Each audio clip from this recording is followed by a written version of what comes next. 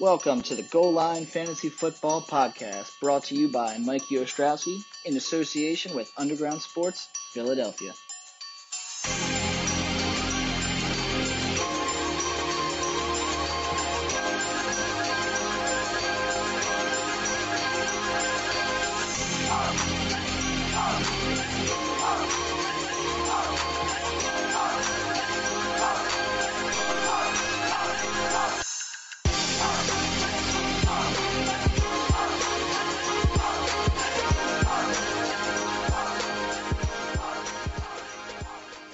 What's going on, everybody? We are back. Yes, I'm doing the intro once again. So we're back. It's your boy KB right here on the Goal Line Fantasy Football Podcast, brought to you by Underground Sports Philadelphia and our fine friends at TrophySmack.com.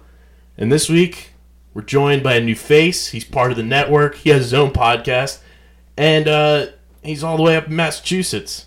The boy, the man, the myth, the legend, Mr. Patty Pitts. What's going on, brother? Kyle, thanks for having me on. I really appreciate it, and I'm ready to dip my toes into the underground Philly world. Dude, thanks for hopping on the show. What we do here, we got to dive into these crazy things happening around the league. Biggest news of the day as we record this on Tuesday night. Carolina Panthers finally cut the cord. They are moving on from Ron Rivera. This is huge news to me because Ron Rivera has kind of been a staple with that organization, took them to a Super Bowl, has been one of the kind of staple head coaches in the league since he got to Carolina. What were your thoughts when you saw Ron Rivera no longer the head coach in Carolina? I was honestly shocked. I did not think that this was warranted. Yes, the Panthers are off to not a good start. You have to remember, though, you're playing in the NFC South. You're not playing in a division like the NFC West where it's all four teams competing for a playoff spot. You're in a division where the Saints are going to take that division and win. You're without Cam Newton. Kyle Allen he was great and then just became serviceable backup material. You have the best, in my opinion, the MVP of the league in Christian McCaffrey. And you have a pretty good defense. You signed Gerald McCoy at the start of the season. He hasn't done a bad job. It's just that this team, don't think has an identity yet, and I think they got a little trigger happy with the bad start. So obviously, when that happens, who does it usually fall on? The head coach.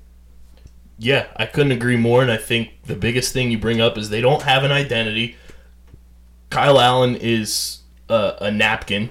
Like, he's nothing, really. He has no personality. And their personality for, the better half of this decade, more than pretty much this entire decade, has been Cam Newton. And he hasn't really played this year because he's been injured. So with him being out, the Panthers are 5-7. They're in second place in the NFC South, but that's in a division that also has Drew Brees, Teddy Bridgewater, Michael Thomas, Alvin Kamara, and the New Orleans Saints, who are going to the playoffs. They already locked up the division. The Panthers are on life support trying to fight for a wild card spot that they will not get. That's it. And that's the other thing, too. You could talk about the wild card spot and say, we could fight for that, but there are 5 teams better for a number 2 wild card spot. And the Panthers, they're not a bad team. They're not a bad team. They have talent. They have a lot of talent. Just sit out the year. I use this phrase a lot, but, just punt the ball. Just punt the ball off to the next season. I don't see that. I think this was a really bad mistake. Yeah, it's going to be interesting to see how it plays out because not only are they moving on from Ron Rivera, they're moving coaches around. Their secondary coach is now their interim coach. Norv Turner is becoming a special assistant to the head coach. And, there's a new offensive coordinator. So outside of Christian McCaffrey, who knows what's going to happen with this team moving forward from a real-life perspective and a fantasy perspective. And that's the thing, too, that I'm happy Norv Turner is going to be in that role because that means that Christian McCaffrey's production load will not be touched. He's going to be the vocal point of that offense still, which is great. 1, for fantasy owners, and 2, for Panthers fans. The big thing now is that I've heard rumors of Cam Newton being dealt at the end of the season. Your receiving core is too young, in my opinion, and doesn't have that number one guy to rely on because you have DJ Moore and you have Curtis Samuel. You need that one of them to kind of rise up to the occasion, and none of them have done that for me so far. And they need work on the offense. The defense is fine. It's just that they need to work on the offense, and Norv Turner has been such an offensive-minded coach his entire career. Yeah, the defense, they just need to stay healthy, and I think they need to get younger. That defense is pretty old. You brought up Gerald McCoy. He's no spring chicken, although he's still a very talented player. He's older. This defense is old. They need to start getting younger on the defensive side of things, and they need kind of that, experienced veteran quarterback. And you move on from Ron Rivera. Cam Newton put a tweet out that this one hit deep from his Instagram. There was a post saying that this firing is, it hit him deep and everything. But if the reports of this team moving on from Cam Newton, if they do this now, Carolina Panthers fans need to kind of buckle in and get ready for a pseudo rebuild, because it's going to be a while to find a head coach with the pedigree of Ron Rivera and what he was able to do, and finding a talented quarterback like Cam Newton who changed the face of that franchise as soon as they brought him in the draft. Do you see Carolina drafting, trying to wait that year and just going to go in for their bid for Trevor Lawrence or a quarterback like that? Go start young at the QB position because you have that elite running back and kind of base your offense around him, and just kind of say, we'll make our quarterback a game manager? It'll be interesting. I think that's going to be one of the bigger questions, especially since they are in that kind of middle ground. They're 5-7. It's not like they're, a 2-win team where they can kind of be at the top and go get a guy like Tua or something like that, who might drop a little bit below the number 1 overall pick. But this Panthers team has got a lot of questions surrounding it now without a head coach, and potentially moving on from Cam Newton, because not only did I see rumors about them moving on, today I saw rumors that Saints fans want to bring him in as the backup to Drew Brees next year once Teddy Bridgewater gets his bag in free agency. That would be absolute chaos in the NFC South. I'm trying to digest that one. I really am. That's tough. If that happens, then Sean Payton's not using him at quarterback, and we got Taysom Hill 2.0. It would be absolutely ridiculous, because you also have to realize, how much longer does Drew Brees have? He's going to be in his 40s. How much longer does he play? And then you let Cam Newton kind of just rest up as a backup and then take the reins over in New Orleans. Panthers fans would absolutely lose their minds. That would spark a rivalry like no other. It would reignite that bad boy 110%. Oh, I'm now that I say it more and I'm thinking about it more, I kind of want to see it to happen. Let's just create chaos. It'd be absolutely stupid. So now you throw the Saints fairy tale into the mix. You obviously had the Bears rumors because, as we say on this show, Mitchell Trubisky stinks. And I think that's the more likely destination if the Panthers move on from Cam Newton now, is that he ends up with the Chicago Bears and taking over from Mitch. I would like to see that, but the Bears, I do not think, have a first-round pick this year because they traded away for Khalil Mack. So this would be their best option, and you can trade away your first or second round in the next draft. So that would be the only logistic way to do it. I think from a football standpoint, it would be huge because now you give Allen Robinson a good quarterback to throw the ball. Anthony Miller becomes valuable in the fantasy game, and David Montgomery and Tariq Cohen, two-headed monster in the backfield, you give them more value too. So I think that would become an electric offense if Cam Newton graced the Bears uniform. It would be absolutely insane. One guy who fans are hoping is out of their team's uniform after this season because they've gone full heel turn is Miami Dolphins running back Kalen Ballage. He was placed on injured reserve today, and the Dolphins claim Zach Zenner off of waivers from the Cardinals. Kalen Ballage in 12 games this year, Patty Pitts, 74 rushing attempts, 135 yards, 3 touchdowns, and will finish the season averaging 1.8 yards per carry, which I believe is an NFL record. Okay, I'm a big Kalen Ballage fan. I think he just did not get he just didn't have his moment. He didn't have a chance to shine because there's been the Dolphins' backfield in the past 3 years has been a revolving door. Even old man Frank Gore up in Buffalo even passed through there in his career. So I don't think he got the attention that he deserved. I think he is a good running back. We saw what happened with Kenyon Drake when he went over to Saw Arizona. it happen in 2017 when Jay Ajayi went to the Eagles. Exactly. So I do not think that this is a Kalen Ballage issue. I think it is a Miami Dolphins running game issue. And they have no offensive line, but very, very absurd to see a running back finish a season, granted 4 games short of a full season, averaging less than 2 yards per carry. That's bad. That is really bad. I will give you that, though. I can't stick up for my boy Kalen in that regard, but everything else, I have to stay true to him. The last bit of news that kind of affects more of the quarterback in this situation and how it's been a revolving door is my Philadelphia Eagles finally cut the cord on wide receiver Mac Hollins. Has not caught a pass since the month of September, and it's about damn time. He has not been good. He's been on the field too much to not be doing anything, and this just goes to prove my theory and point that people want to bash Carson Wentz all season long for having a bad season. You know, let's just cut guys that have been on the field for him the past 2 weeks and all season long and expect him to still be a superstar quarterback. It's impossible. So the Eagles make another move. They promote Sua Opeta, an offensive lineman, from the practice squad to the active roster, so more offensive line depth. But please, save your Carson Wentz slander, because the more this season goes on, the more we see weapons kind of just revolve through Philadelphia, the more of a reprieve and pass I give Carson Wentz, because you can't be consistent when the guys on the field with you are different each and every week. I'll let you be the Eagles expert here, but the only thing I have to say about this matter is that I do agree that Carson Wentz is not the issue. Carson Wentz is one of the most talented young quarterbacks in the league, and if it wasn't for the sensational seasons that Mahomes and Lamar Jackson had back-to-back, I think Carson Wentz would still be the most talked about young quarterback. With that being said, though, he doesn't have any receivers. He has no one to throw to. Alshon is back finally. It's amazing what happens when a wide receiver is healthy.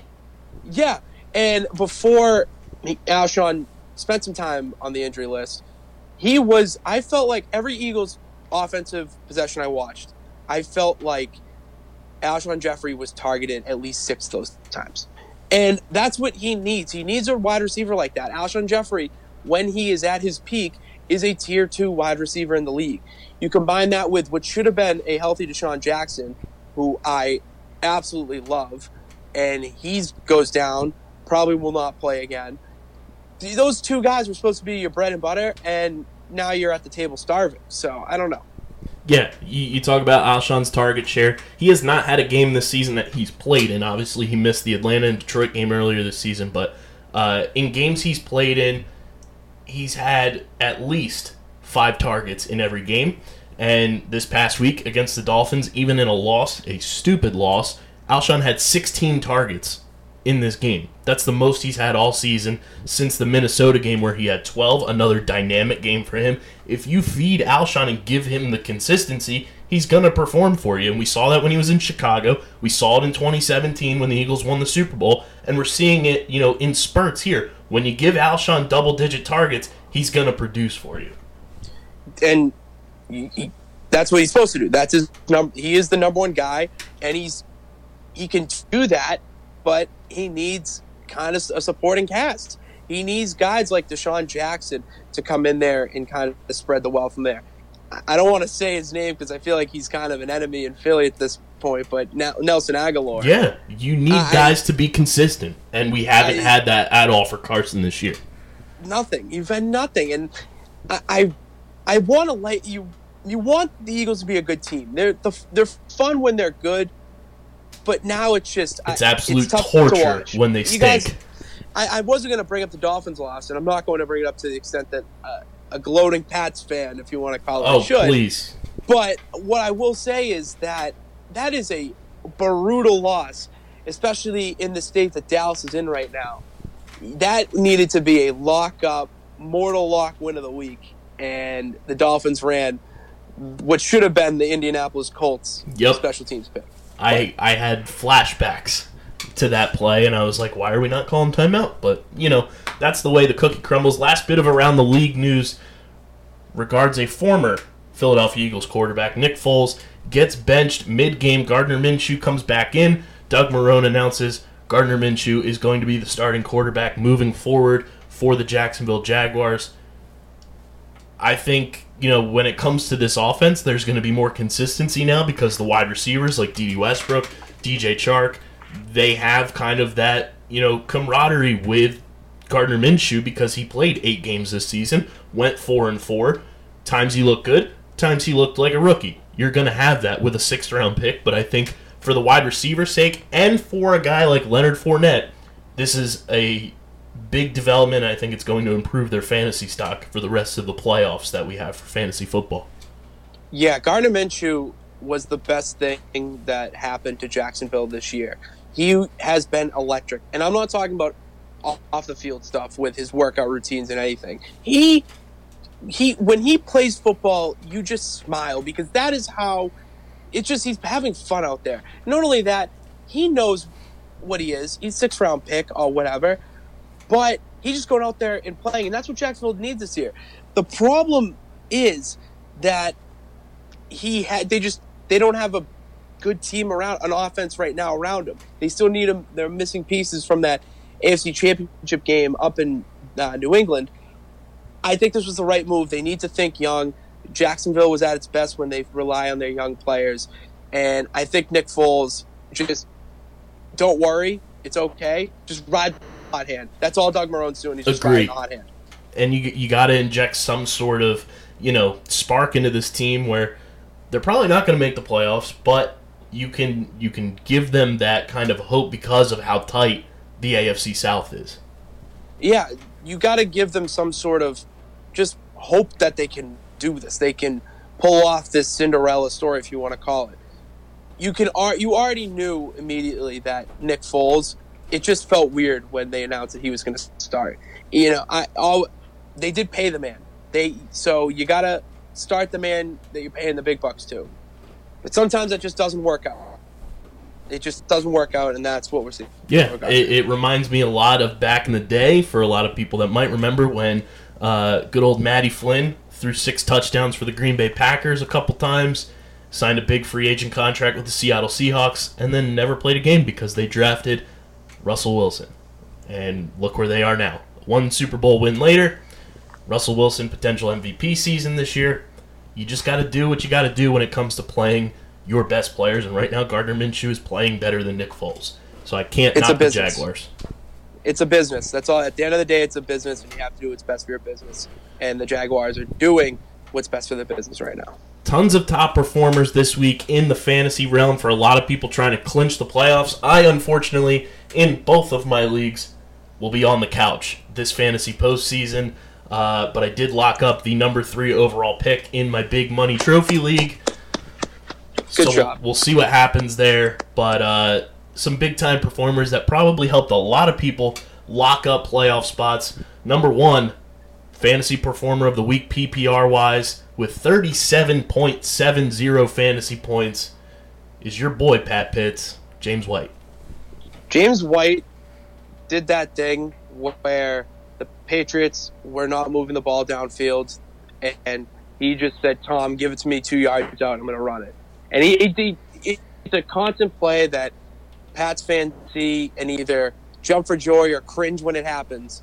If you're a fantasy owner this week, you are jumping for joy on your couch. James White actually ran the ball more than he caught the ball this week. He had 14 rushing attempts for 79 yards, and then he caught 8 passes on 11 targets for 98 yards and 2 touchdowns in a loss to the Houston Texans, which was just a super fun game. James White kept the Patriots in it, and if you're moving forward, you have to say you trust James White more than any other running back in that backfield in New England. I trust Sony Michel, and I trust Rex Burkhead. I trust the backfield because this is my big thing with that loss, is that I'm okay with it. The Patriots were in a much worse situation last season. Much worse. They didn't even have an identity last season. We have an identity. The boogeymen. It's our defense. Our defense is going to win a Super Bowl this year. Okay, boom, there's your identity. Now you just got to get the offense to do its job. And it's not doing its job right now. And a lot of people are saying, oh, well, here's the cliff that Mac Kellerman talks about all the time and all this. No, Brady just doesn't have receivers. You saw him extremely frustrated on the field. I mean, people saying, oh, he threw his helmet and all that. No, he's deflated. Lobbed it up. John Boyd did the breakdown of reading his lips and everything. He just wants his guys to perform, and you can't knock him for it. And James White stepped up, even in a loss. Imagine, I'm gonna try to give kind of a metaphor here that explains Tom Brady's frustration. It's Christmas morning. You wake up, and everything on your Christmas list, Santa brought to you. You play with those gifts, you love them, and then, say 2 weeks later, they're gone. You got to go back to your old stuff. Or the hand-me-downs. They haven't worn in a while. That's what it is like right now for Tom Brady. You took his toys away in Antonio Brown, Josh Gordon. Jules is getting double covered because at the beginning of the season, he was the number 3 receiver. You were supposed to have Demaryius Thomas that you just dumped to the Jets because you thought he wasn't going to be enough. And then he finally is healthy and is now stuck in that hellhole of the New York Jets organization. And now Tom Brady doesn't have anyone. And he's like, where'd my gifts go? So I don't panic. I'm not hitting the panic button. I don't even know where the panic button is because I'm not looking for it. Yeah, out of the 3 running backs for the fantasy playoff stretch, though, I think I trust James White the most out of the 3, especially with the 2 matchups that the Patriots have coming up. You have the Kansas City Chiefs, who have just a Swiss cheese defense, and then, fantasy semifinals, you're at the Bengals, who just got their first win of the season. You should be able to torch that defense. And then fantasy playoffs, you play a divisional game against Buffalo. Sure, you might have to, rethink some things there, but it's a divisional game. Anything can happen. I like James White for the fantasy playoffs a lot. Another guy I like for the fantasy playoffs, absolutely torched my Philadelphia Eagles this week. Devontae Parker, his breakout season. This entire season, Pat Pitts, he has had just 2 games under double-digit fantasy points, and that was in Week 2, where the Dolphins just didn't show up against your Patriots, and then at Dallas was held to 8.6 full-point PPR fantasy points. This week, 34.9, had 10 targets, 7 catches, 159 yards, and 2 touchdowns. His fantasy playoffs could not be any better. This week, Miami is at the Jets. The following week, they're probably just going to stay over because they're at the Giants. And then the fantasy finals for most teams in Week 16, they're at home in Miami against the Cincinnati Bengals. That's not bad. That is someone that you could sneak in at a flex position and potentially win your league because of that move. He's someone who every week is going to get targets because who else is there to throw to in Miami? And on top of that, he's talented. Not a lot of players on that Miami Dolphins offense are talented. Devontae Parker would be a number 2 receiver on any other team in the NFL. It just kind of stinks that he is stuck in Miami. But the good news about fantasy football is it doesn't matter if the team is good, it matters about the player. I think if he gets a lot of targets, he can continue that streak, kind of ranging around that 12 to 14 point weekly point earning, whatever you want to call it. I would love Devontae Parker at a nice flex position. And his quarterback, Ryan Fitzpatrick, back-to-back 25-plus point weeks. You got to say, if you're in a bind where your quarterback is either, injured or you don't have, say you have Jared Goff as your fantasy quarterback, I think I'd rather pick up Ryan Fitzpatrick off of final waivers this week and play him in the fantasy playoffs just based off of the matchups that he has moving forward. 2 revenge games against the Jets and the Bengals and a bad Giants team. Fitzpatrick should be able to throw all over those 3 teams, and I honestly would rather have Ryan Fitzpatrick as my fantasy quarterback for the playoffs than Jared Goff. Usually that would be a take that would get you, that would start obliterated. An argument. Yeah, but I agree in a sense because I have Jared Goff, and I sat him 2 weeks in a row for Captain Kirk Cousins.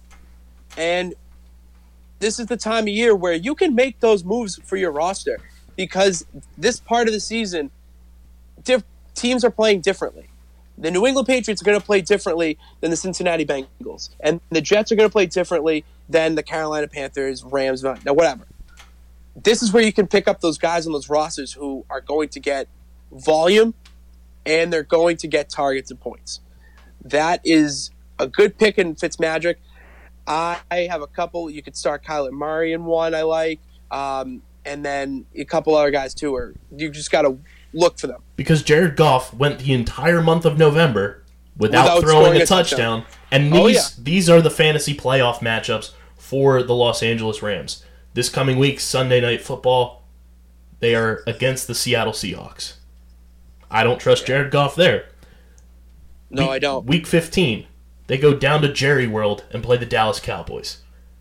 I don't trust Jared Goff there. Nope. And then, if you so happen to get to your fantasy championship week 16, have fun. A Saturday matchup at San Francisco. No thank you. Those are 3 negative matchups for Jared Goff. And like you said, I'd rather have a Ryan Fitzpatrick, a Kyler Murray, Kirk Coupons, as I like to call Kirk Cousins. I'd rather have any of those 3 over Jared Goff for the fantasy playoffs. Oh, 100%. He has not been the Jared Goff that you drafted. I drafted him pretty in the mid-range rounds, thinking I would get a good value for him. And I did the first half of the season. And then when it mattered, he did not show up for me. And when Kirk Cousins is outshining you, that's a problem. Absolutely. Some interesting names here that finished in the top realm of fantasy points this week. Darius Geis, playing against the Carolina Panthers, 27.7 fantasy points, 10 rushing attempts, but on those 10 rushing attempts, 129 yards and 2 touchdowns. Down the stretch, the Washington Redskins play at Green Bay, a team notorious for giving up rushing yards. They play home against Philadelphia, and then Week 16 home against the New York Giants. Dare I say, Darius Geis is a low-key kind of in-the-mix flex play for the fantasy playoffs. Yeah, I would play him if you needed to. I still trust AP in a sense because he's still there, and he's still Adrian Peterson, so I think they are going to still rely on his veteran leadership and all that.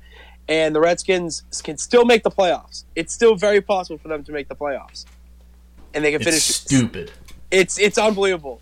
If the Eagles and Cowboys both have to finish 6-10, and the Redskins have to win out, I could see them upsetting the Eagles. That would be the dumbest thing to ever happen in the NFC East in the history of the division. I could see that happening. The Eagles did not look good on Sunday. They did not.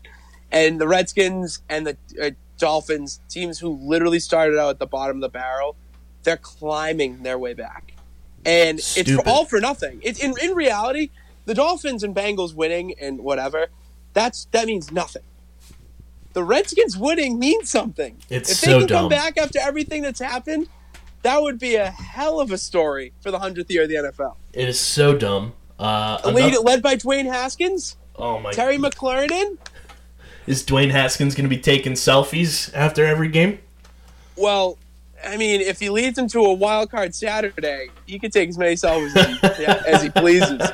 Here's a fun question for you. We talked about Jared Goff. This next guy I'm gonna ask you about. He is owned in 11% of Yahoo leagues right now at the worst depth position in fantasy football, being the tight end position. Can you name who I'm talking about? He plays for the LA Rams.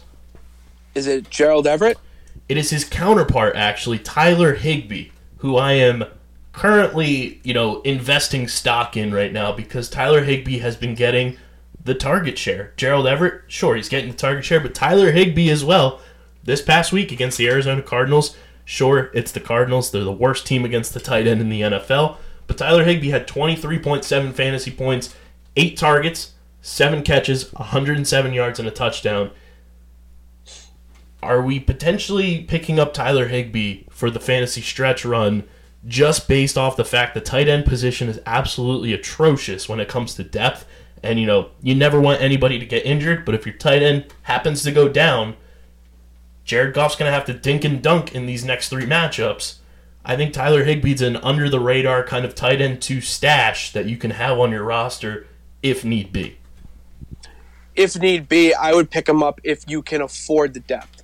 Because right now, this is where your depth becomes so crucial in the fantasy playoffs, because there are guys that if you looked at your week 2 matchup, we'll say, and debated on which to start, you're obviously picking just the better player. But now you really have to look at your matchups. You have to look at who's playing who. What does this team have to do? Do they need to win this game? So if they don't need to, yes, Higbee's great. Just start him. They're going to feed him the ball, young guy. And I think he'll be a good start and all that. I would not start him immediately this week, because you have to realize that there are going to be guys that just have a breakout game to kind of get the quarterback or whatever player back in rhythm. So this could have been just that type of game. But absolutely there is value there. Keep them if you can afford the depth. That's my stance on it. Absolutely, and especially if you're in a league like mine where your free agency locks after these final waivers clear on Wednesday and you can't pick anybody else up. You got to load up on the depth and kind of maneuver your roster and be ready for the playoffs. I'm going to list off some of these guys that finished in the top performers. You tell me if you trust them moving forward for the playoffs or if they should be on your bench. Sounds good. Alshon Jeffrey this week. We talked about him a little bit earlier. Obviously, 137 yards and a touchdown on 9 receptions. His matchups are all divisional games for the playoffs. Monday Night Football against the Giants, at Washington, and then that Week 16 showdown with Dallas. Is Alshon Jeffrey a feasible fantasy option for the playoffs, or are you kind of sitting him on your bench? I'm starting him. I'm starting Alshon Jeffrey. We already talked about it. He's the only wide receiver capable of catching a pass in Philadelphia. He is a big-time player. He's a deep threat, and they need that back. That needs to be back in Carson Wentz's artillery. So I'm absolutely starting Alshon Jeffrey. We saw glimpses of 2018 Robert Woods this week against the Cardinals. 19 targets, 13 receptions, 172 yards. We talked about the matchups that the Rams have. Is Robert Woods a guy you should be relying on for the fantasy stretch run? Yes, because Jared Goff has 2 favorite receivers, Cooper Kupp and Robert Woods. He used those guys to really air the ball downfield. He trusts Robert Woods, and he's been a lead receiver all season. He's a good wide receiver to start. I'm absolutely starting him. Here's a fun fact for everybody. We are heading into Week 14, and Robert Woods has not caught a touchdown pass all season yet. That's brutal. It's hard to believe. I mean, but that's the thing, is that there's guys that are not going to catch touchdowns that are still going to be valuable for you for your lineup. He ran in a touchdown. I forget what week it was, but I remember that. So watch out for those trick plays. I don't know. I'm a big Robert Woods guy. I think he's going to have a great week. And I think that you just can't – he's one of those guys, unless it's a ridiculous matchup, you just have to plug in your lineup every week. Let's take a look at 2 interesting running backs. This guy was given a touchdown by his counterpart, Rashad Penny. Back-to-back weeks of at least 18 fantasy points. His matchups are at the Rams, at Carolina, and then home against Arizona. Is Rashad Penny a feasible flex play? Flex, yes. I do not start him anything more. I would not start him if you can afford to, because Chris Carson is the back. But if you are desperate and are looking for a goal line touchdown or a couple goal line touchdowns, it looks like Pete Carroll's using him in that offense. I would not start him if you need him anything more. So I would say no. The human battering ram, as I like to call him, Derrick Henry from your Tennessee Titans. The past 3 weeks that they've had games has had at least over 25.5 fantasy points. His stretch run is at Oakland, home against Houston, home against the Saints. You never know what the Saints are going to be doing in Week 16 since they've already locked up the division. Could have home field advantage locked up there. I think Derrick Henry is a running back 1 for the fantasy playoffs.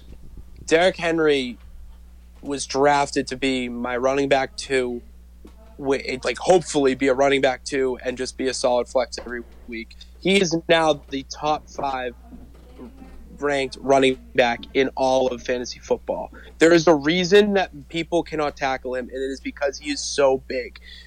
Yes, he starts out slow, but the reason he starts out so slow is because of his just being so big that defenses are going to get tired. They're going to get worn down trying to tackle him. That's when he breaks out and has those monster gains and gets you those monster points. Derrick Henry is an absolute must start on any team. In my opinion, he's the number 3 behind Dalvin Cook for top 3 running backs of the year. I couldn't agree more. I think he's going to be an absolute game changer and could win a lot of people their leagues. Let's talk about that tight end position. One, Mike Gesicki had a fantastic week against my Eagles. Is he a feasible play at the tight end position, in your opinion? Even as, the Miami Dolphins aren't great, but he's catching the ball. He's getting the targets. He's the probably number 2 target share behind, obviously, Devontae Parker, but back-to-back weeks of double-digit points for full-point PPR fantasy. Caught touchdowns in back-to-back weeks. He's at the Jets, at the Giants, and then home against the Bengals. Mike Gesicki is on my radar as a playable tight end down the stretch. If you were in a deep league of 12 to 14, maybe think about it. Other than that, no. He's just one of those guys that random tight ends that is going to pop off every once in a blue moon. The Dolphins are going to Devonta Parker's their guy. I don't see him having any sort of relevance even after this 1 week. How about this guy right here? Plays for the Minnesota Vikings. He's determined to find out who Lizzo was dating. It's Kyle Rudolph. He's had 4 straight weeks of double-digit fantasy points. He's getting a lot more targets than he has been, to start the season and in years past, with Kirk Coupons leading the way. They are home against Detroit, at the Chargers, which is essentially a home game for the Vikings because the fans will travel there. And then Fantasy Championship weekend, they are the final game, Monday Night Football, against Green Bay in Minnesota. For that reason alone, I love Kyle Rudolph because you kind of get that Monday night advantage in the final fantasy matchup of the season. Plus, he's been getting the targets. He's getting like 5 to 6 targets. He's catching damn near all of them, and he's scoring touchdowns. I think Kyle Rudolph, if he's available on waivers for you, you should pick him up. And if he's on your roster, you should be playing him for the rest of the season. Kyle Rudolph is the prime example of a red zone tight end. He's going to get you just high single-digit points. Don't expect him to have those big games and big yards and all that. He's going to be someone that you need the tight end to get 6 or more points for your matchup. Plug him in. Kirk Cousins relied on him. We saw what happened Monday night against Seattle. I really love Kyle Rudolph moving forward because he's a reliable tight end. He's one of those guys that is always around and always make. But I'm absolutely starting to get him for the fantasy playoffs. Yeah, I think he's going to be absolutely dynamic and a game changer. And just like Derrick Henry, could be a guy that ends up winning you your league because he does have that Monday night game in the championship matchup. Before we move on to some of our stinkers of the week, Patty Pitts, I got to talk to the people about our friends at TrophySmack.com. The fantasy playoffs are here, guys. You got to get ready. You got to get the bling ready. And Trophy Smack is the place to go for all your fantasy championship needs. Pat, let me just tell you what our friends provide. They've got trophies. They've got rings. They even have championship belts. Yep. Sign me up right now. All of their items come with a 100% satisfaction guarantee, and they are completely customizable and can be engraved however you need. If you order yours today... So you're telling me if I got a belt with my name on it, I can get that right now? You can get that right now. Belt with Patty Pitts written right across, engraved on there. And if you order today, you get the first engraving for free and free shipping. It's a game changer. That's a deal, man. You can't beat it. That's a game changer if I ever heard one. Plus, I have more for the people. if you use our promo code GOALLINE, that's GOALLINE, all one word, at checkout, you get a free championship ring with the purchase of any trophy or belt. That ring is valued at $59. You get it for free. I want a free ring. You can't if always I get a free ring with that. You can't always bring the trophy or the belt with you. Say you're traveling. Say you're going to work.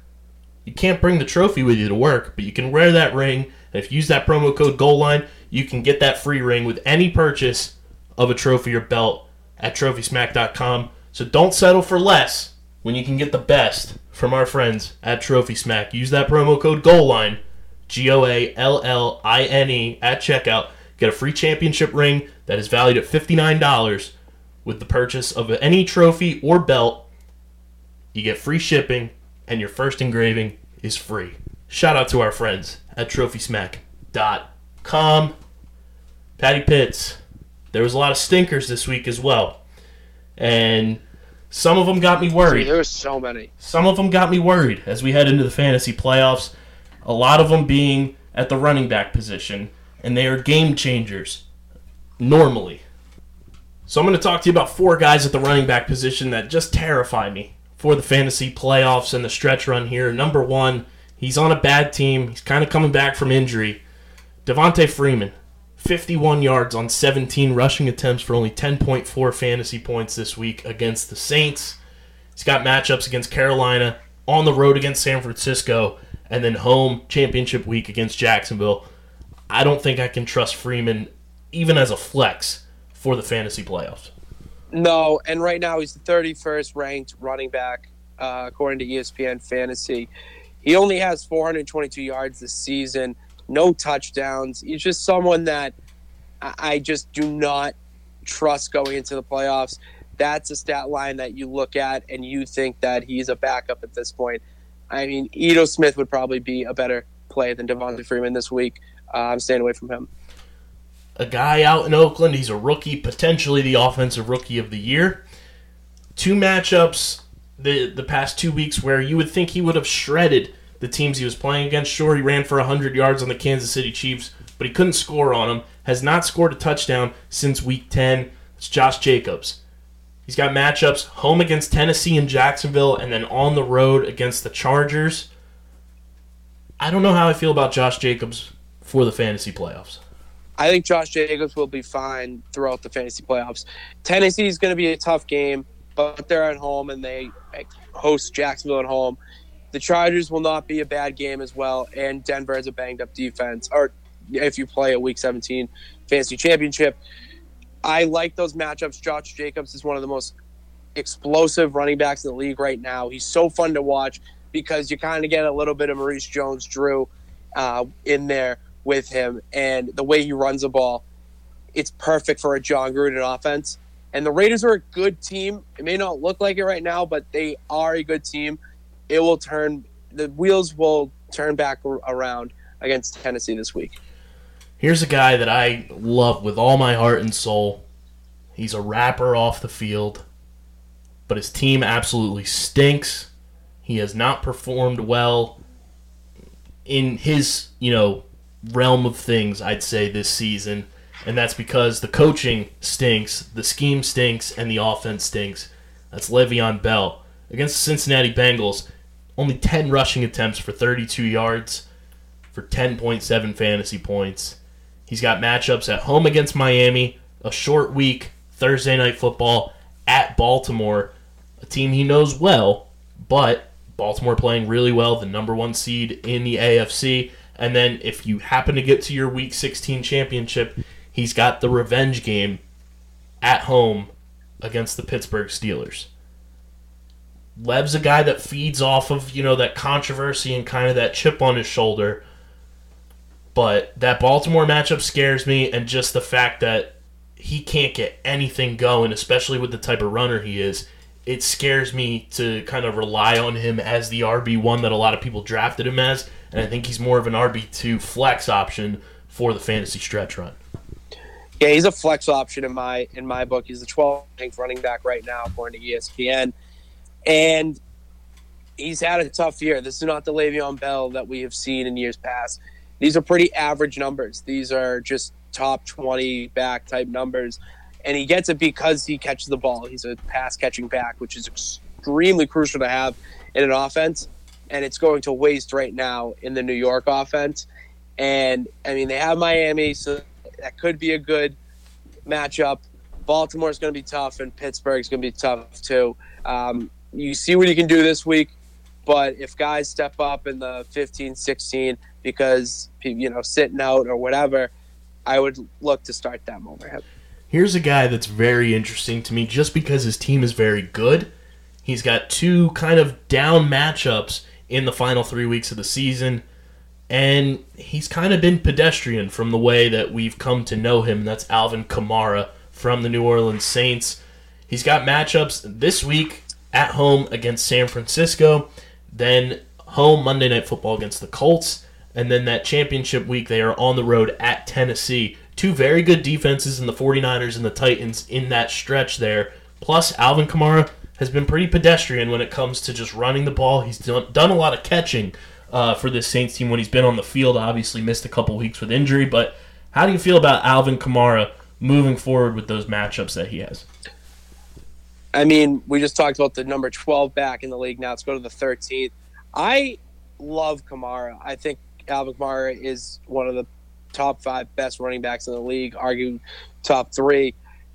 Playing against San Francisco is going to be tough this week, but you have to start him because he's such an X-factor player that he could go off against that great of a defense. And then he finishes the year with Indy and Tennessee. I mean, those are pretty two matchups that he could explode against, especially a defense in Indianapolis where it looks like they're done. It looks like that Frank Reich comeback is kind of, we're shutting the curtain on it. So I think that Kamara is a huge play. And if you have him, I mean, that's RB1 talent right there leading you to a fantasy championship. Here's the guy that a lot of people debated about drafting number 1 overall. And I'm not talking about, as Mikey would say, the best player on the planet, Christian McCaffrey. I'm talking about Saquon Barkley. 3 straight weeks, not great Saquon performances. And this week against a Green Bay team, sure, it was snowing, but you would think you'd want to use your running back more. 19 rushing attempts for 83 yards, no touchdowns. Saquon has not scored a touchdown since the first game he came back from his injury, which was all the way back in Week 7. He's got matchups at Philadelphia on Monday Night Football this week, then home against the Dolphins, then at Washington. 3 very positive matchups for Saquon, but he wasn't able to take advantage of teams like Green Bay and the Jets. What's your thought on Saquon? Because I'm kind of nervous. I would be nervous too, but you have to start him every week. He's an RB2 right now, in my book, 20th ranked running back. I think at this point of the year, everyone would have thought he would be close to 700, 800, 900 yards rushing for the year. 554 and 2 touchdowns. That was my number 1 overall pick this year. You hate to see it. The Giants' offense is really they're playing catch up. They're just learning what works and what doesn't right now with Danny Franchise leading the pack. I don't like Barkley this week. You have to start him though because one of those matchups are just really good on paper. So my logic, I always have to go with the matchups. But if you stashed away some running backs who had low value at the start of the year and now are in that top 10, top 15 conversation, I think you're starting them over to Saquon. Here's a guy at the wide receiver position that has not had a great past couple weeks, and that is Tyreek Hill. Against the Chargers before the bye week, had 2 targets, no receptions. Against Oakland this past week in an absolute mollywhopping, 8 targets, 5 catches, 55 yards, 10.10 full point PPR fantasy points. And here's his fantasy playoff schedule. This week the Chiefs head to Foxborough to take on the Patriots. Then they're back home against Denver. And then championship week, Sunday Night Football, as of now, at Chicago. Tyreek Hill terrifies me for the fantasy stretch. Sure, he is your pure definition of boom or bust, but I don't know if I can trust him in any of those matchups with how well those defenses play against wide receivers. I will be lucky enough to be able to see this live because I will be going to the game on Sunday. So I'm excited to see Tyreek Hill and Pat Mahomes live. I don't think that it's going to be a good offensive game. I think Tyreek Hill will have the numbers that you expect a player of his caliber to have. I think this boogeyman defense is still the boogeyman, but they're not as scary and as dominant as they were in the first half of the season. I think this is a very high-scoring game. I see Tyreek Hill doing well. Denver, I see him doing well against that broken defense. And then Chicago in the championship. That scares me, but if he has two good games in a row, why not start him in the third? Here's a guy that everybody invested insane draft capital in back in August, and he has had arguably the worst season of his career. He plays for the overhyped Cleveland Browns. Odell Beckham Jr. has not had a 100-yard receiving game since Week 6 against the Seattle Seahawks, and has only had 2 100-yard receiving games this season, the other coming against the New York Jets all the way back in Week 2. So he has been held since the bye week without 100 yards receiving, and this past week against Pittsburgh, 3 catches for 29 yards. His fantasy stretch run is a little appetizing. Cleveland hosts Cincinnati this week, then they're on the road at Arizona in Week 15, and then divisional matchup against the team they beat this year against Baltimore in Cleveland. I don't know how you can trust Odell as anything more than like a wide receiver 3 flex play in any of these matchups, just based off of the track record we have this year with how Freddie Kitchens in this offense is absolutely just terrible. Yeah. We talked a lot of running backs tonight, and we talked about how you have to start Le'Veon Bell, you have to start Derrick Henry, you have to start Saquon Barkley. You don't have to start Odell Beckham Jr. He's not getting the targets. He has, right now, it's a career low in receptions on the year, yards, and touchdowns.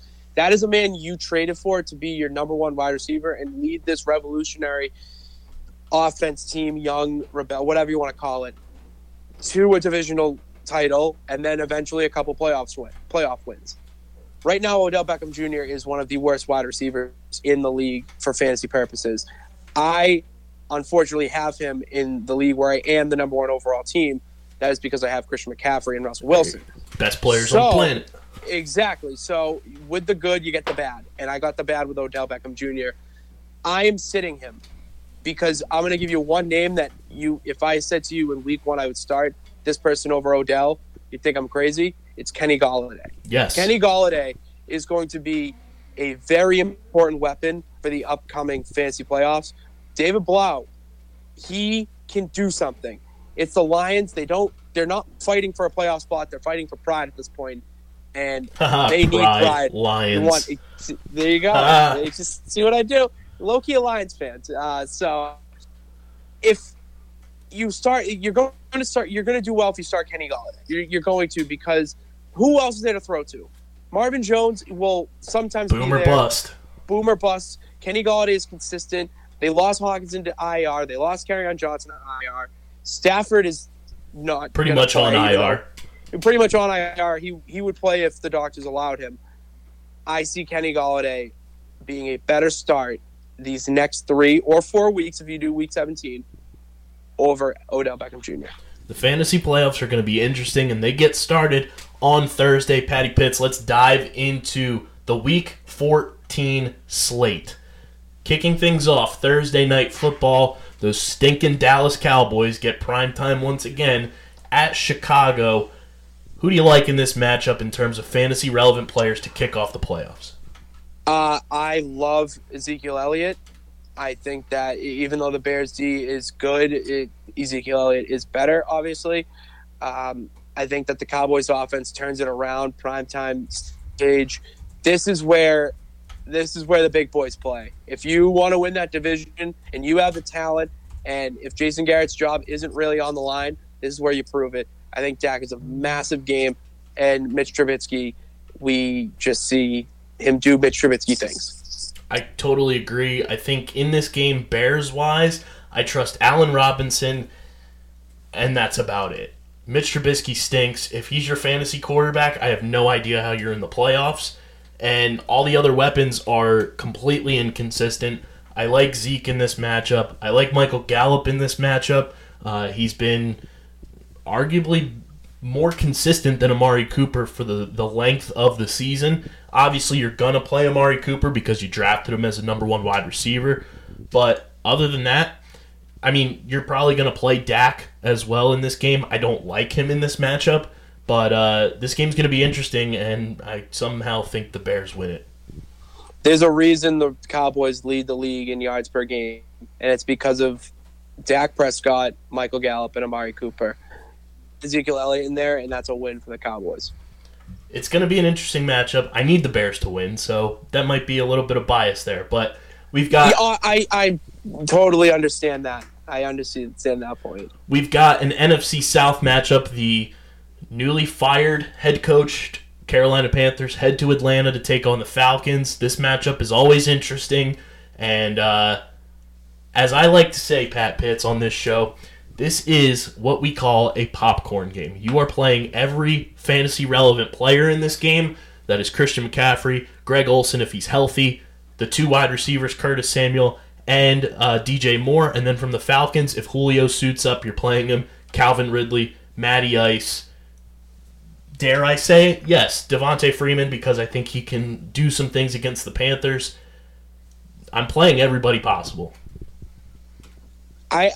Yes, this is a popcorn game from what I think, what I kind of understand here is that this is going to be, if you have to bet on this game in some sort of capacity, bet the over. Just bet the over. Absolutely. There's not going to be any defense.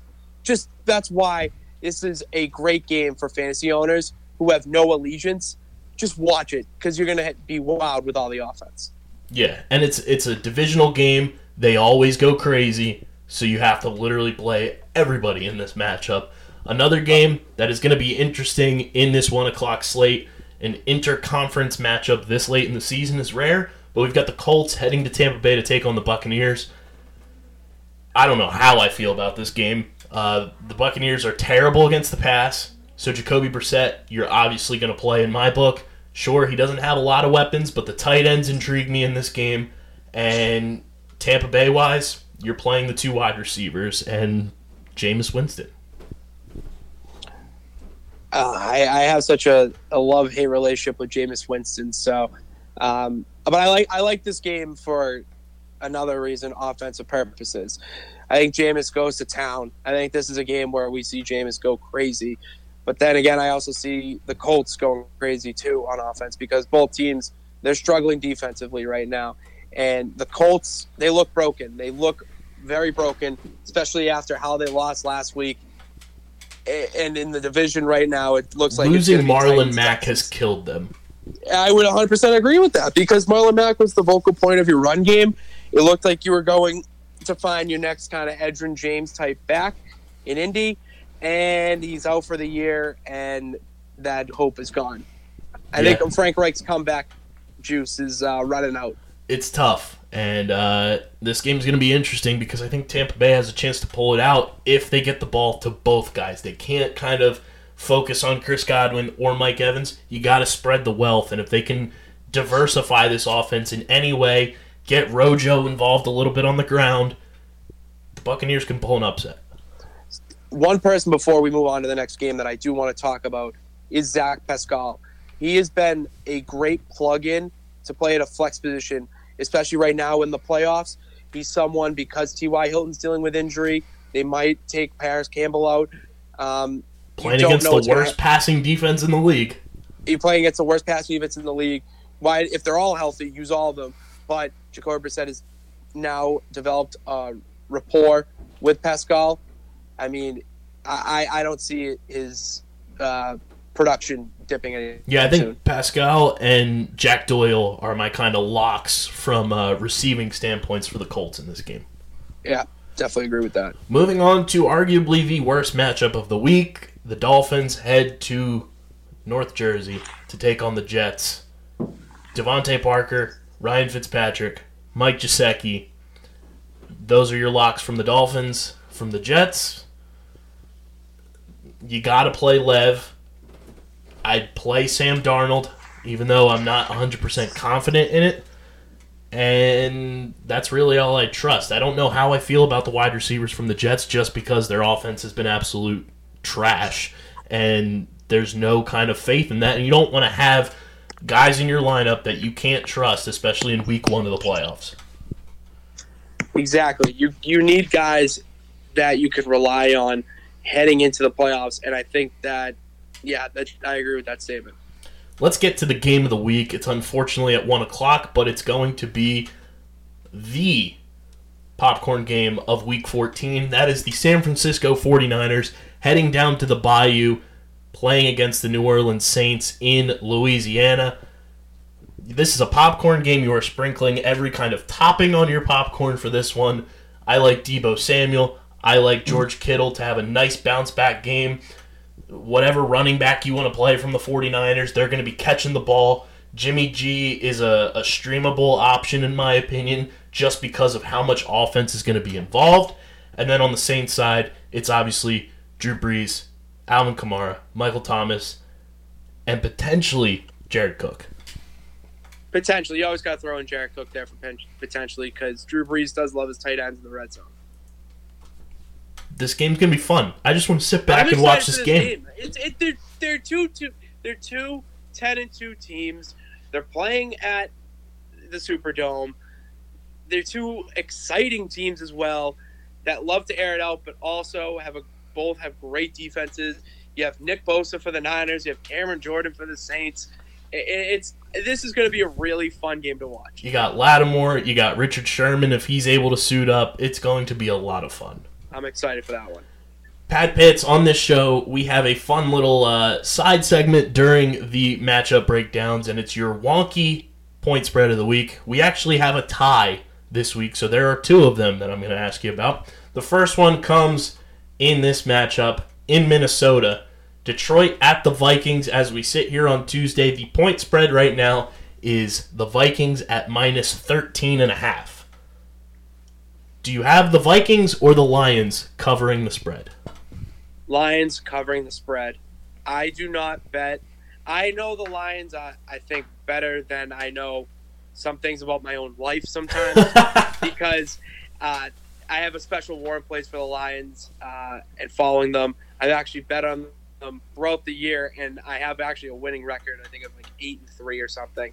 So this is a game where they just want to win. So they're going to throw everything, including the kitchen sink at you.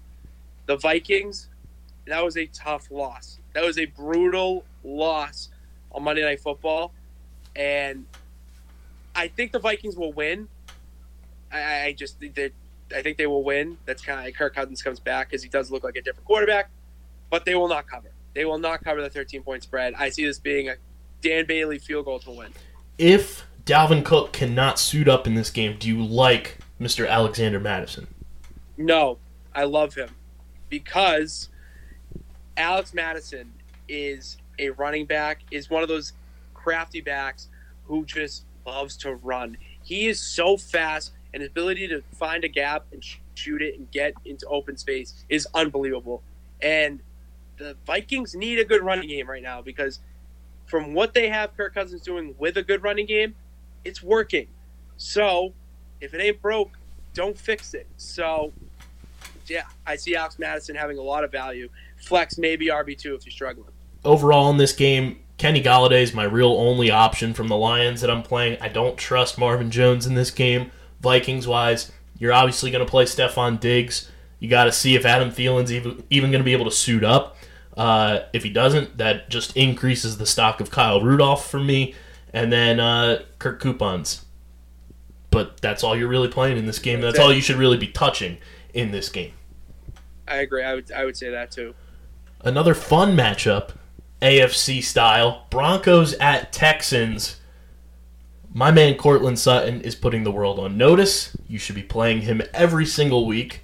I like Phillip Lindsay as a flex option this week just because the Texans defense it has holes. You can run on it. We saw what James White did against the Texans this week. Phillip Lindsay, kind of that hybrid back, can catch balls out of the backfield. I like him as a low-end flex. Texans-wise, it's the obvious. It's Deshaun Watson. Any receiver you have, you're playing them. How do you feel about Duke Johnson and the tight end position situation in Houston with Mr. Fells? I love Mr. Fells. He is he's like a basketball player playing tight end. He goes up there and reaches for the ball like it's nothing, like in a pass inside the paint, because he's so massive. And if you just get him the ball, he will do something with it. He's a perfect weapon for Deshaun Watson to kind of bail him out, be a safety valve. And then at the same time, when you have to worry about him, well, you also have to worry about the number one wide receiver in the league, in my book, and DeAndre Hopkins being just an absolute open target and monster when the ball is fed to him. So I like the Texans a lot. I don't like the Broncos. Their defense is broken. If you don't have Von Miller, you don't have a defense. That's fair. I like Cortland Sutton, and I kind of like Noah Fant in this game, just because I'm sorry, Noah Fant. Yeah. The Texans' defense is beatable at any position, and I think if you need a guy, say your tight end is down, you don't like the matchup, I think Noah Fant's a guy that you can play and find some success this week as kind of a guy that helps you win your Week 1 playoff matchup.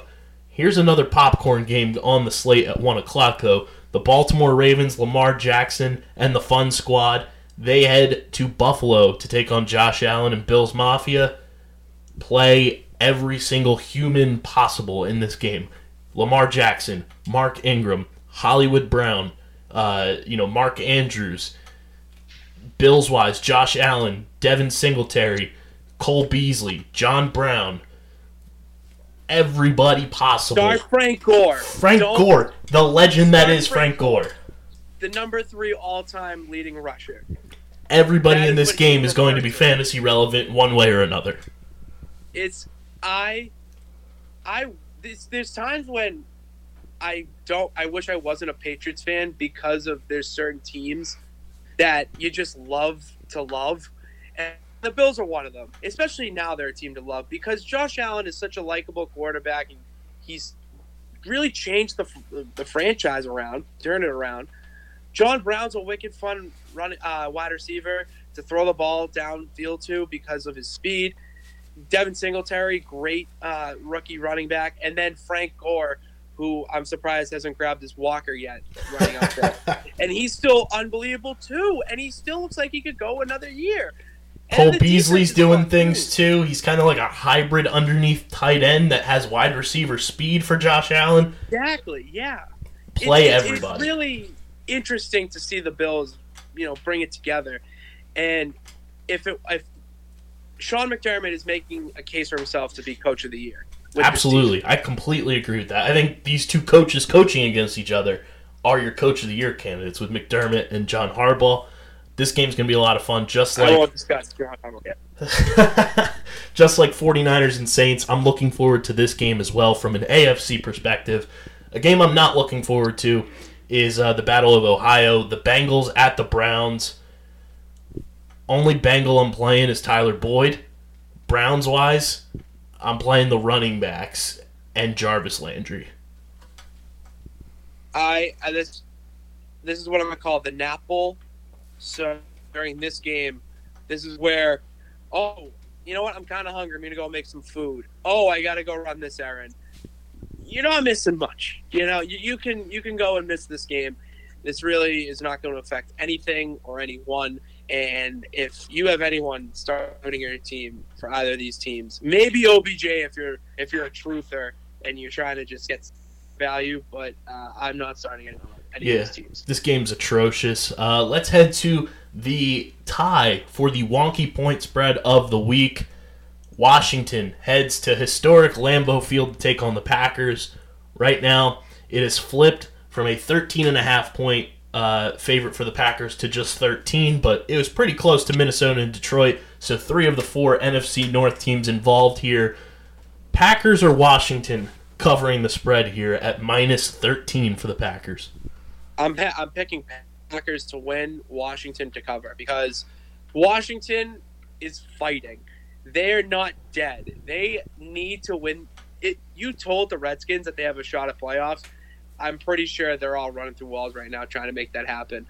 And I don't see them winning this game. I wish I could say they will, but 13 points a lot. I think it'll be a touchdown, maybe touchdown and a field goal, but the Redskins have no offense. Dwayne Haskins is not going into Lambeau and beating Aaron Rodgers. I think Aaron Rodgers is going to absolutely carve this team up. He is going to dissect them like a surgeon, just like he did to the Giants. It took a little bit because of the snow, but the Packers are going to absolutely destroy Washington. And you're playing every single Packer possible in this game. Washington-wise, I'd really only trust either of the running backs, whether it's Geis or AP. I don't really trust anybody else from a consistency standpoint that I'd want to start in the fantasy playoffs from Washington. What's your percent chance that Washington wins this game? I will give it a 5% chance, and I'm being generous. I'll go 9. 9% chance. Not right at double digits, but glimmer of hope, just like their playoff chances. Exactly. Just if there's a glimmer of hope they can make the playoffs, there's a glimmer of hope they can win this game. Let's head to the 4 o'clock games. 4:05, Chargers at Jaguars. I think I hear my microwave. This is a popcorn game. You're playing every offensive weapon possible. Melvin Gordon, Austin Eckler, Mike Williams, Keenan Allen. Jaguars-wise, Leonard Fournette, D.D. Westbrook, DJ Chark. Load them up. This game is going to be a lot of points. Yeah. These teams are not known for their defense. They're known for their offense. It's in Jacksonville. It's going to be warm. Both teams like to play in the warm, and both teams like to put up points. I'm going to go. I think that LA will defeat Jacksonville by a lot to a little. This is a high scoring. It's going to be 41. It's going to be like a 41 38 game. That's yeah, there's going to be offense in this game, and you need to play every single player you have possible. Yeah.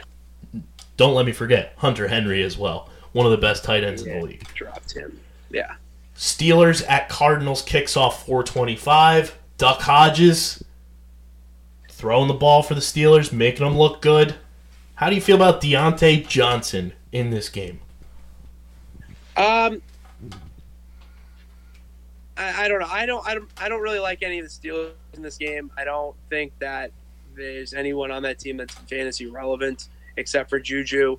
I don't see him being any sort of impact, making any sort of impact. Here's my hot take: play Vance McDonald. You're playing against the Cardinals, the worst defense against tight ends in the NFL. Vance McDonald is going to have a day. Do the Vance dance, baby. He is going to be dancing in the end zone. I will give him that. I will say that I do like Vance McDonald. I just wouldn't. I have in my matchup in my league, I would start over. But if you can start Vance McDonald, it's not a bad start. What I said before about the touchdown, you just want him to get 6. I think Vance McDonald will get at least 6. The Cardinals are an interesting case here because the Steelers' defense, since acquiring Minkah Fitzpatrick, have looked completely different. I don't know if I trust anybody from the Cardinals to actually start in this game. I like them from a football, real-life perspective. Don't like them fantasy-wise this week. No, I'm not starting anyone who plays for the Arizona Cardinals. No, I might. Yeah, no, I'm not. Yeah, I'm staying away as much as possible. I like them more real-life to do things than I would rather risk my fantasy playoff opening matchup by playing an Arizona Cardinal. Titans at Raiders. Please play Derrick Henry. Please play any tight end that is healthy for the Titans. Play Ryan Tannehill, my boy. I am taking a victory lap right now because I tweeted back in August that if Ryan Tannehill played for the Tennessee Titans, they would win more games. They are in a hunt to win that division because of Ryan Tannehill. Play him against this Raiders team. Raiders-wise, Derek Carr. Really? I would start Derek Carr. He's not bad. That's the thing. The Raiders just get this kind of negative connotation, or people think they're just done because of how the season started and just all the drama. But they're not a bad football team. I don't think they're bad. I just don't like Derek Carr against this Titans defense. I know, but I have from a fantasy perspective, it's streamable. If for instance Jared Goff, if you have Jared Goff, I like this matchup a little better. But the Raiders are not bad. Carr has Tyrell Williams and Darren Waller, the Walrus. He has some sort of weapons, and he has Josh Jacobs. So he has some sort of offense. I do like Derek Carr, and I really like Josh Jacobs. I would start Josh Jacobs heavy. I would flex Josh Jacobs in this game just because the Titans' defense is very good. It's very underrated, and they're playing, for a playoff spot, as are the Raiders, but I think the Titans are kind of hitting that peak where they're on the rise right now, and they're going to have a hell of a game. It's going to be an interesting matchup, though, because this game pretty much determines what the Raiders are going to be doing, if they're going to be fighting for a playoff spot or if they're going to be back on the couch getting ready to pack their things up and move to Las Vegas earlier than expected. Yeah. Primetime 4:25, though. Chiefs at Patriots. You'll be in attendance. Again, popcorn. Play, everybody. This game's going to be electric. It's a rivalry in my book. This game's going to be unreal. I'm going to talk a lot about this on my show this week because my co-host and I are both going. So I'm very excited for this game. I think this is going to have Game of the Year potential written all over it.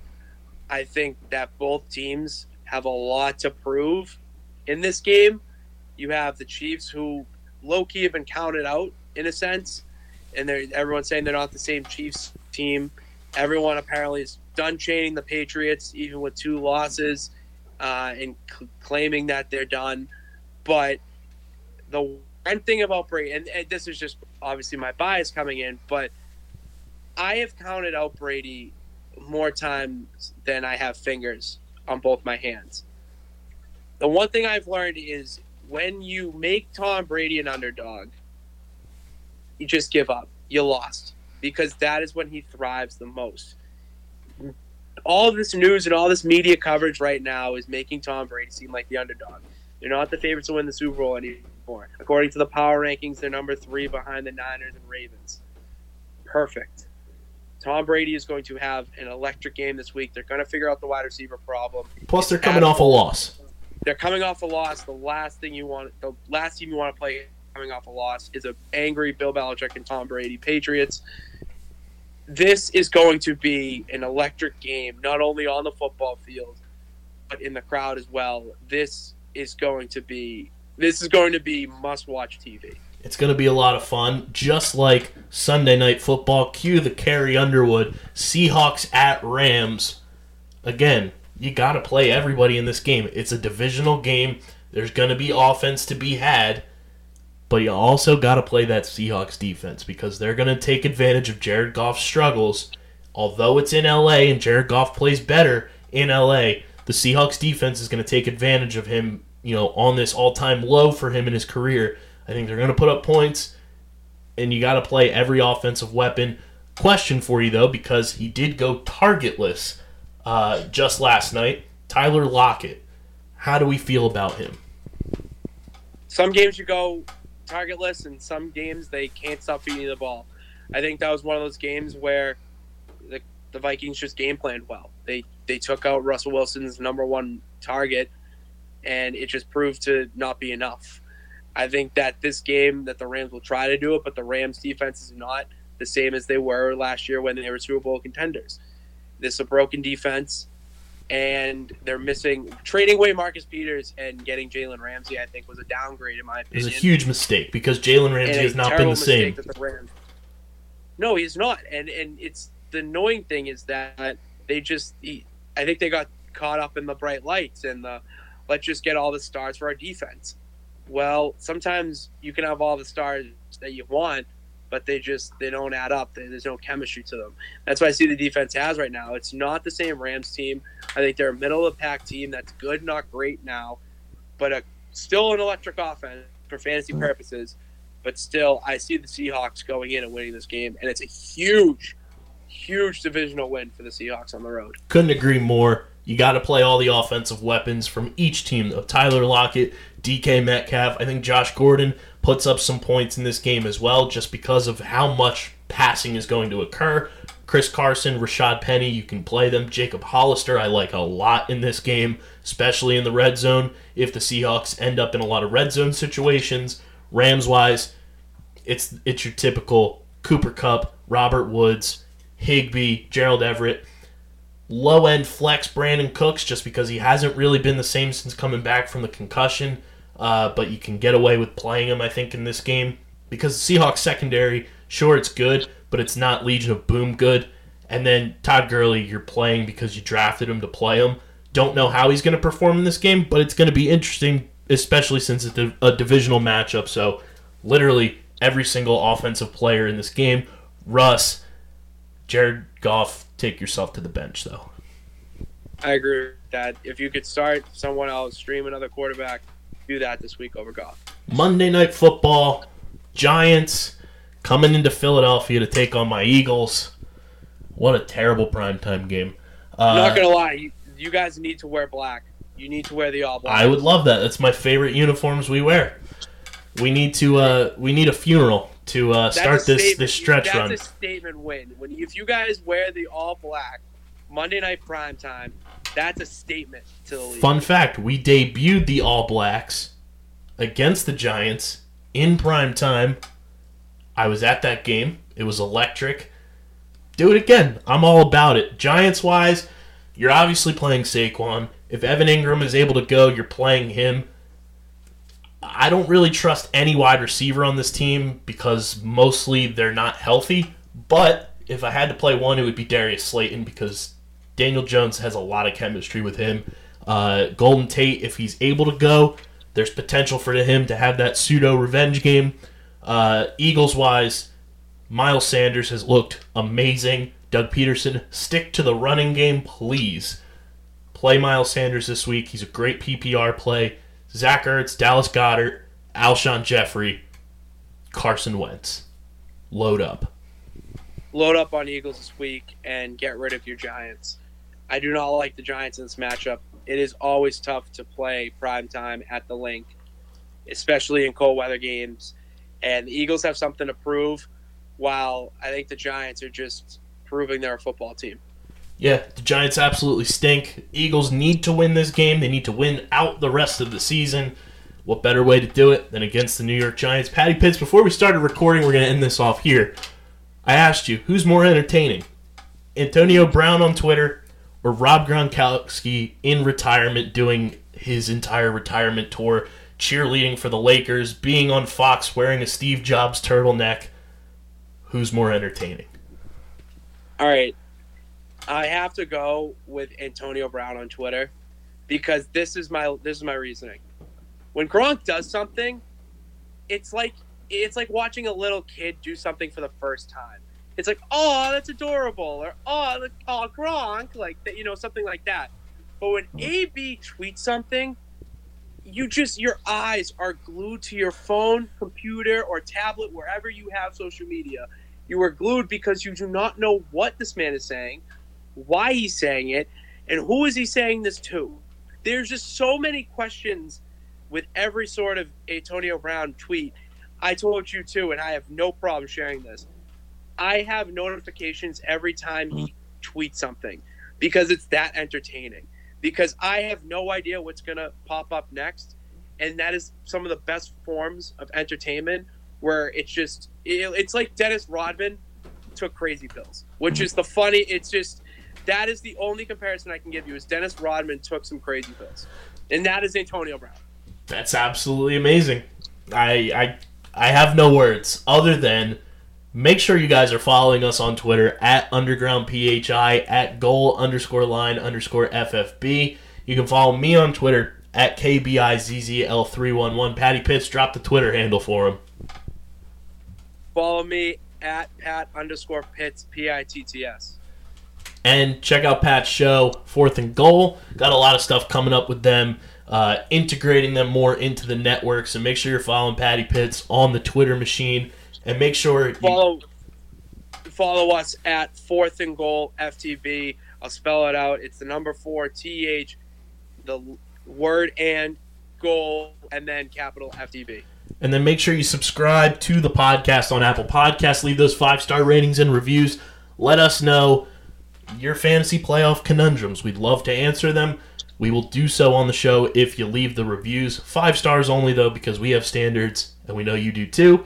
And then if you don't have an iPhone, you can follow us on Spotify, Google Play, SoundCloud, Stitcher, the TuneIn app. You can follow and stream us on iHeartRadio, and subscribe to us on the radio.com app.